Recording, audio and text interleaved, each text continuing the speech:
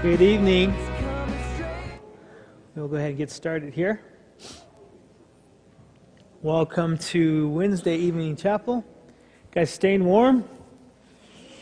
That wind is not making it any better, is it?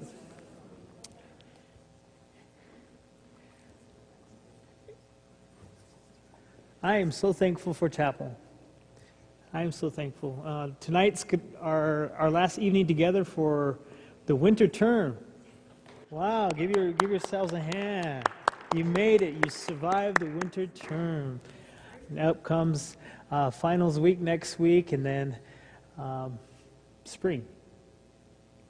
Not the season, but spring term. It is our privilege to have one of our local pastors with us this evening. Pastor Grate is the pastor at Springs First Church of the Nazarene, just right down the hill. Would you welcome him? He's going to help us hear from the Lord this evening. Would you please stand with me tonight? As you can tell, the NBC music department is going to be leading us in worship. But before then, let's just pray together, okay? Let's just ask God's blessing, and let's just welcome Him with us to be with us this evening. He already has this week, but again, we just anticipate Him speaking to us tonight. Dear Heavenly Father, we just come before you. We worship you. Open up our eyes, but not just our eyes, but open up our hearts, God, to whatever it is, Lord Jesus, that you want to minister and speak to us about this evening. Through the songs, through your word, Lord Father, we just give you ourselves again, and we trust in you with all of our hearts. And thank you. We love you in Jesus' name. Amen. Let's worship. Father in heaven, we do want to lift you up, and we do want to see you. We praise you and thank you once again for who you are and for what you mean to each and every one of us. Father, I ask you, Lord Jesus, to bless Pastor Grace as he brings forth tonight's message to us, to speak to our hearts, so that we can walk away with, once again, what you want us to learn. I ask you, Father, to be with each and every professor and the staff and faculty that's here. And thank you for the Nazarene Bible College. Thank you, Lord, that we can have some place to come to learn more about you, that we can be faithful to your call. Now I ask you to be with us through the rest of this evening. And thank you for everything you've done for us. And thank you for what you are going to do. I ask these things in the matchless name of Jesus. Amen.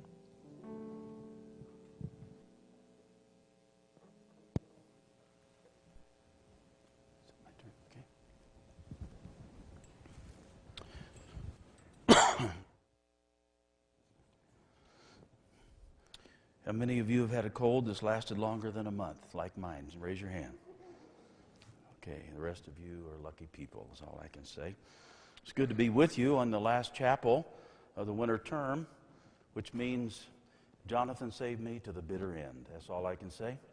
And it's good to be here and be the bitter end to your chapel experiences. And happy to share this evening with you tonight. I want to talk about keeping the main thing the main thing.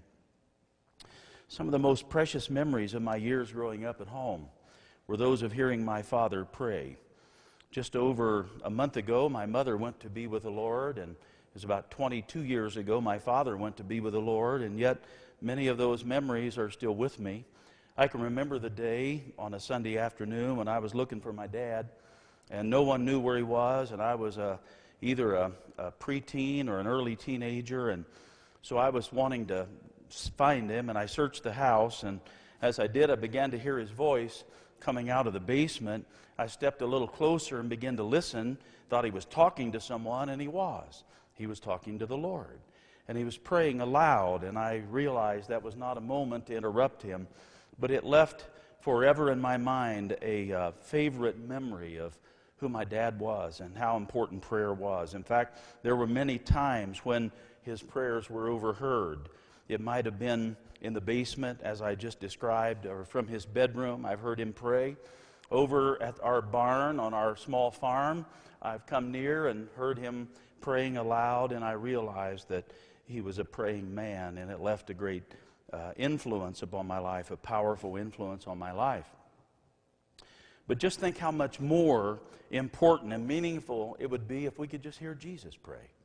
Wouldn't it be neat to hear what he had to say and how he had us on his mind and what he said when he talked to the Father in our behalf, to know what's really important to him. The good news is we can. We can hear him pray. He's already offered such a prayer, especially in our behalf. And we know what was important to him. The prayer I'm referring to is found in John's Gospel account, chapter 17. And it's as if the curtains of eternity have been drawn back and we have been ushered into that divine intimacy between him and the Heavenly Father. It was only a few hours before his crucifixion, and Christ was praying to the Heavenly Father about those things that were really a deep concern to him at that time. He was praying about us. He was praying about his disciples, but his disciples being those who were around him and following him at that time, but also for us. And I'm going to invite you to listen to part of that prayer, the most important prayer. Perhaps we can hear him pray. In verse 1, after Jesus said this, he looked up toward heaven and prayed. In verse 9, he said, I pray for them. I'm not praying for the world, but for those you have given me, for they are yours. In verse 17, sanctify them by the truth. Your word is truth. And in verse 21, or verse 20, my prayer is not for them alone, but I pray also for those who believe in me through their message. This is one of the most important things that Jesus was concerned about. Let's consider first the setting for which we find this scripture and in which he prayed. When Jesus prayed this prayer, we know it indeed was just a few hours before his death on the cross. And I think it's somewhat reasonable to assume that any man that's approaching his death only hours away would be concerned with those things that were really most important to him, things he may want to say to his family, things he may want to do, things he may want to talk about or even listen to. And in Jesus' prayer, just hours before his death, we hear him praying about things we believe most important to him.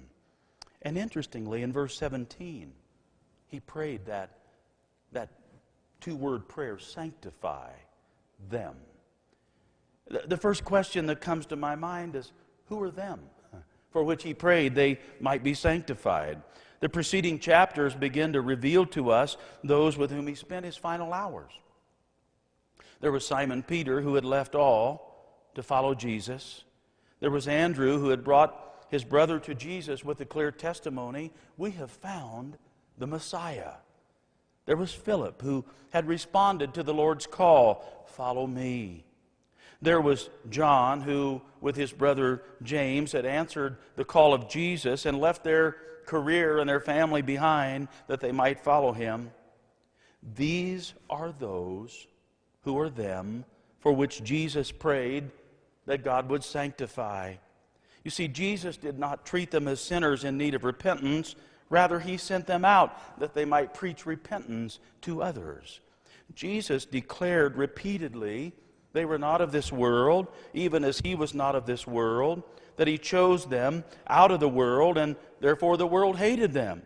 He called them friends. He assured them that their names were written in heaven. He prayed a blessing of peace upon them. He clearly said that these men for whom he prayed to be sanctified were already in him, just as the vine or the branches live in the vine. He promised them that whatever they asked for in his name, the Heavenly Father would give it to them. He encouraged them to keep their faith in him and to continue in his love. He shared the Lord's Supper with them and promised that he would do so again in the Father's kingdom. In addition, in this prayer, Jesus declared that He had already given them eternal life because God the Father had given them to Him.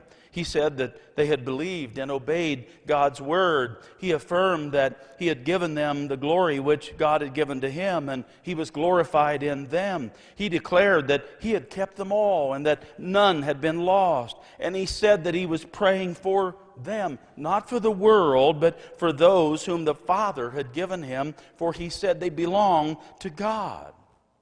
Now I ask you, dear friends, can words be used to more emphatically show that these for whose sanctification Jesus prayed were already true children of God? Clearly they were.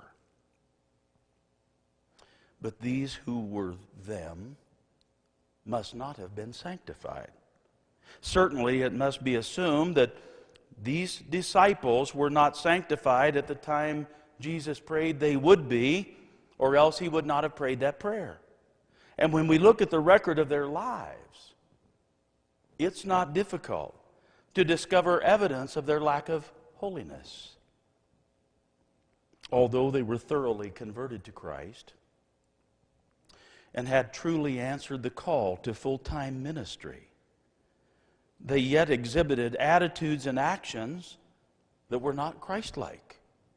They were sectarian, selective, and exclusive in their view of other people. And I give you an example. John said, Jesus, we saw someone casting out demons in your name, and we found out he wasn't one of our group, so we told him to stop it because he wasn't one of us. He was a person trying to do God's work, but discouraged from doing it because he didn't have the right label, because he didn't belong to the right group. To which Jesus said, would you leave him alone? I mean, if he's doing the work of the Lord and he's not part of our group, he's still doing the work of the Lord. Can I say to you at this time, this is an example of how sin divides. Sin is very, very divisive. The very meaning of the word is to miss the mark or to be wide of the mark. And as long as there is sin in the world, there will be divisions among men. There will be conflict, war, injustice, prejudice, Republicans and Democrats, dare I say. In the same way, when there's sin in the church, there'll be division in the church. There will be conflict and misunderstanding and gossip and, yes, injustice and prejudice and envy and strife and much, much more. But on the other hand, holiness unifies. The very meaning of the word is wholeness, and it brings the church together with one heart and one mind. It unifies us and helps us to realize that what God is doing in the world isn't just about us, it's really about Him. It's God's kingdom. And in this prayer, Jesus prayed that those who followed Him would be sanctified and unified, even as His Father and He were one.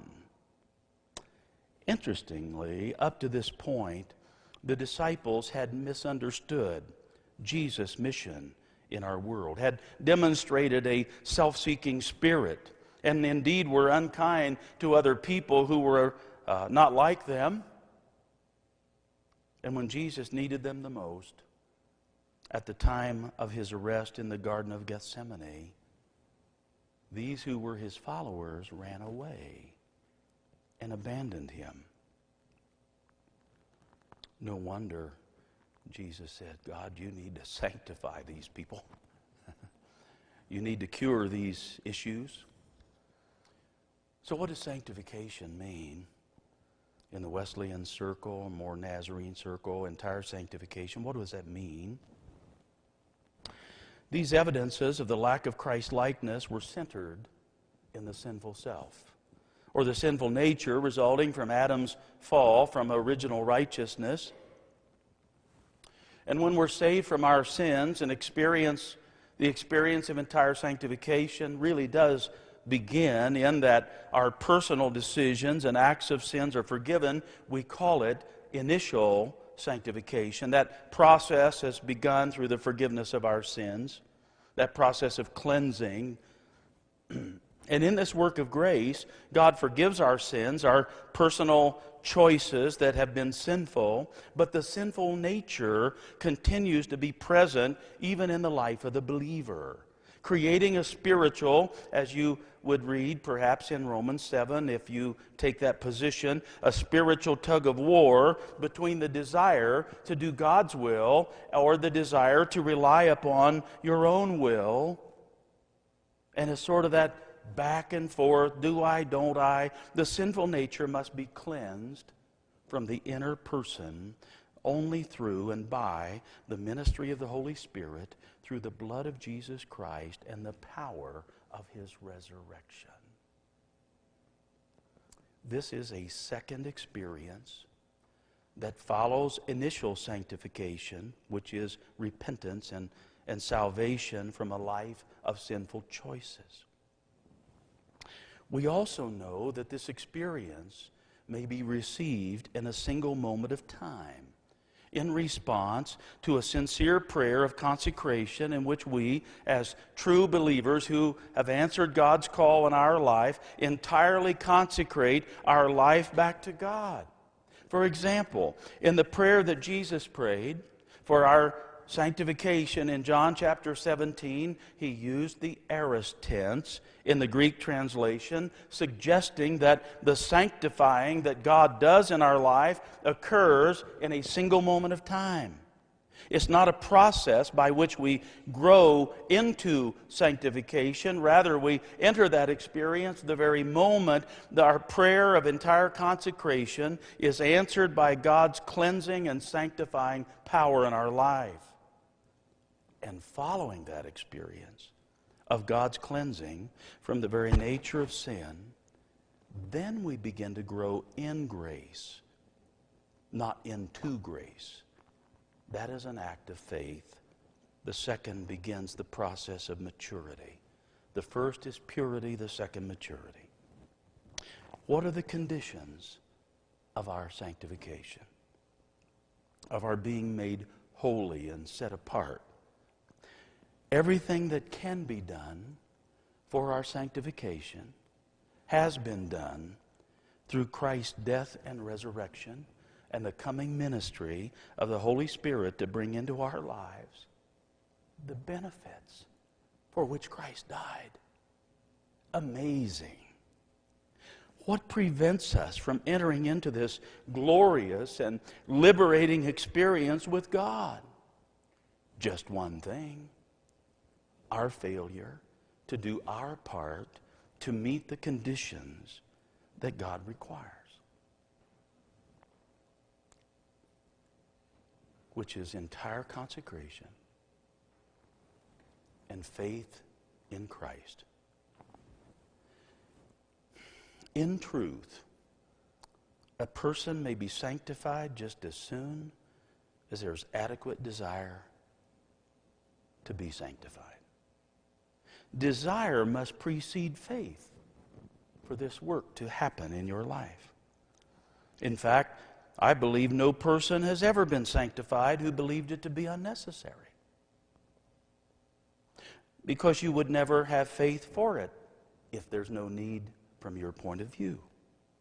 No one can believe that God will entirely sanctify until his all or her all is on the altar, fully surrendered to the lordship of Christ. And when the desire is sufficient and the consecration complete, you may expect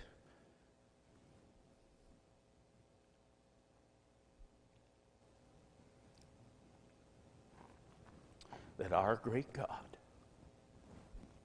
will purify your heart by faith and fill you with Himself. The mind is in it, but it's not entirely intellectual agreement. The will is in it, but it's not in merely a decision of the will. The heart is in it, but it's not merely an emotional response.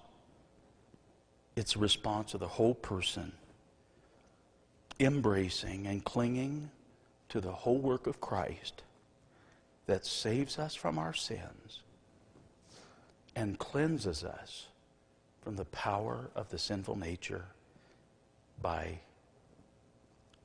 removing it from our life, setting us free to live the new kind of life that God has called us to live. Well, a final thought. Jesus prayed this prayer not only for Peter and Andrew and Philip and the names that we've mentioned tonight. He prayed for you, as he did for me. For again, in verse 20, Jesus said, "My prayer is not for them alone. I pray also for those who will believe in me through their message." If you have believed in Christ through the message of Scripture, Jesus has prayed for you. This prayer, his desire that his disciples then would be sanctified, is his desire for us today. So I ask you, has this prayer been answered in your life as a second, definite work of grace? Does your heart cry out to God for a deeper work of heart cleansing and purifying of your desires and motives? Like the disciples, we are followers of him. Like them, we have answered his call. And maybe like them, we still need his cleansing power. One writer said, "Break off the yoke of inbred sin and fully set my spirit free. I cannot rest till pure within, till I am wholly lost in thee." You must simply, completely surrender your right to control your life back to God in Christ and accept by faith his cleansing power in your heart and life. This is keeping the main thing. The main thing. Praise his name. I've asked Jonathan to just lead us in a closing song that brings our thoughts around this message and allow it to be an invitation. If anyone would want to pray about this message or your life or where you are, I know I and perhaps a few others could stay and pray with you if that would be your desire.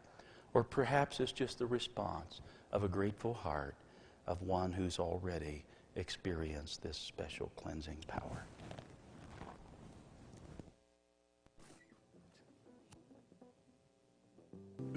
I was a young pastor in my first church, actually my second church.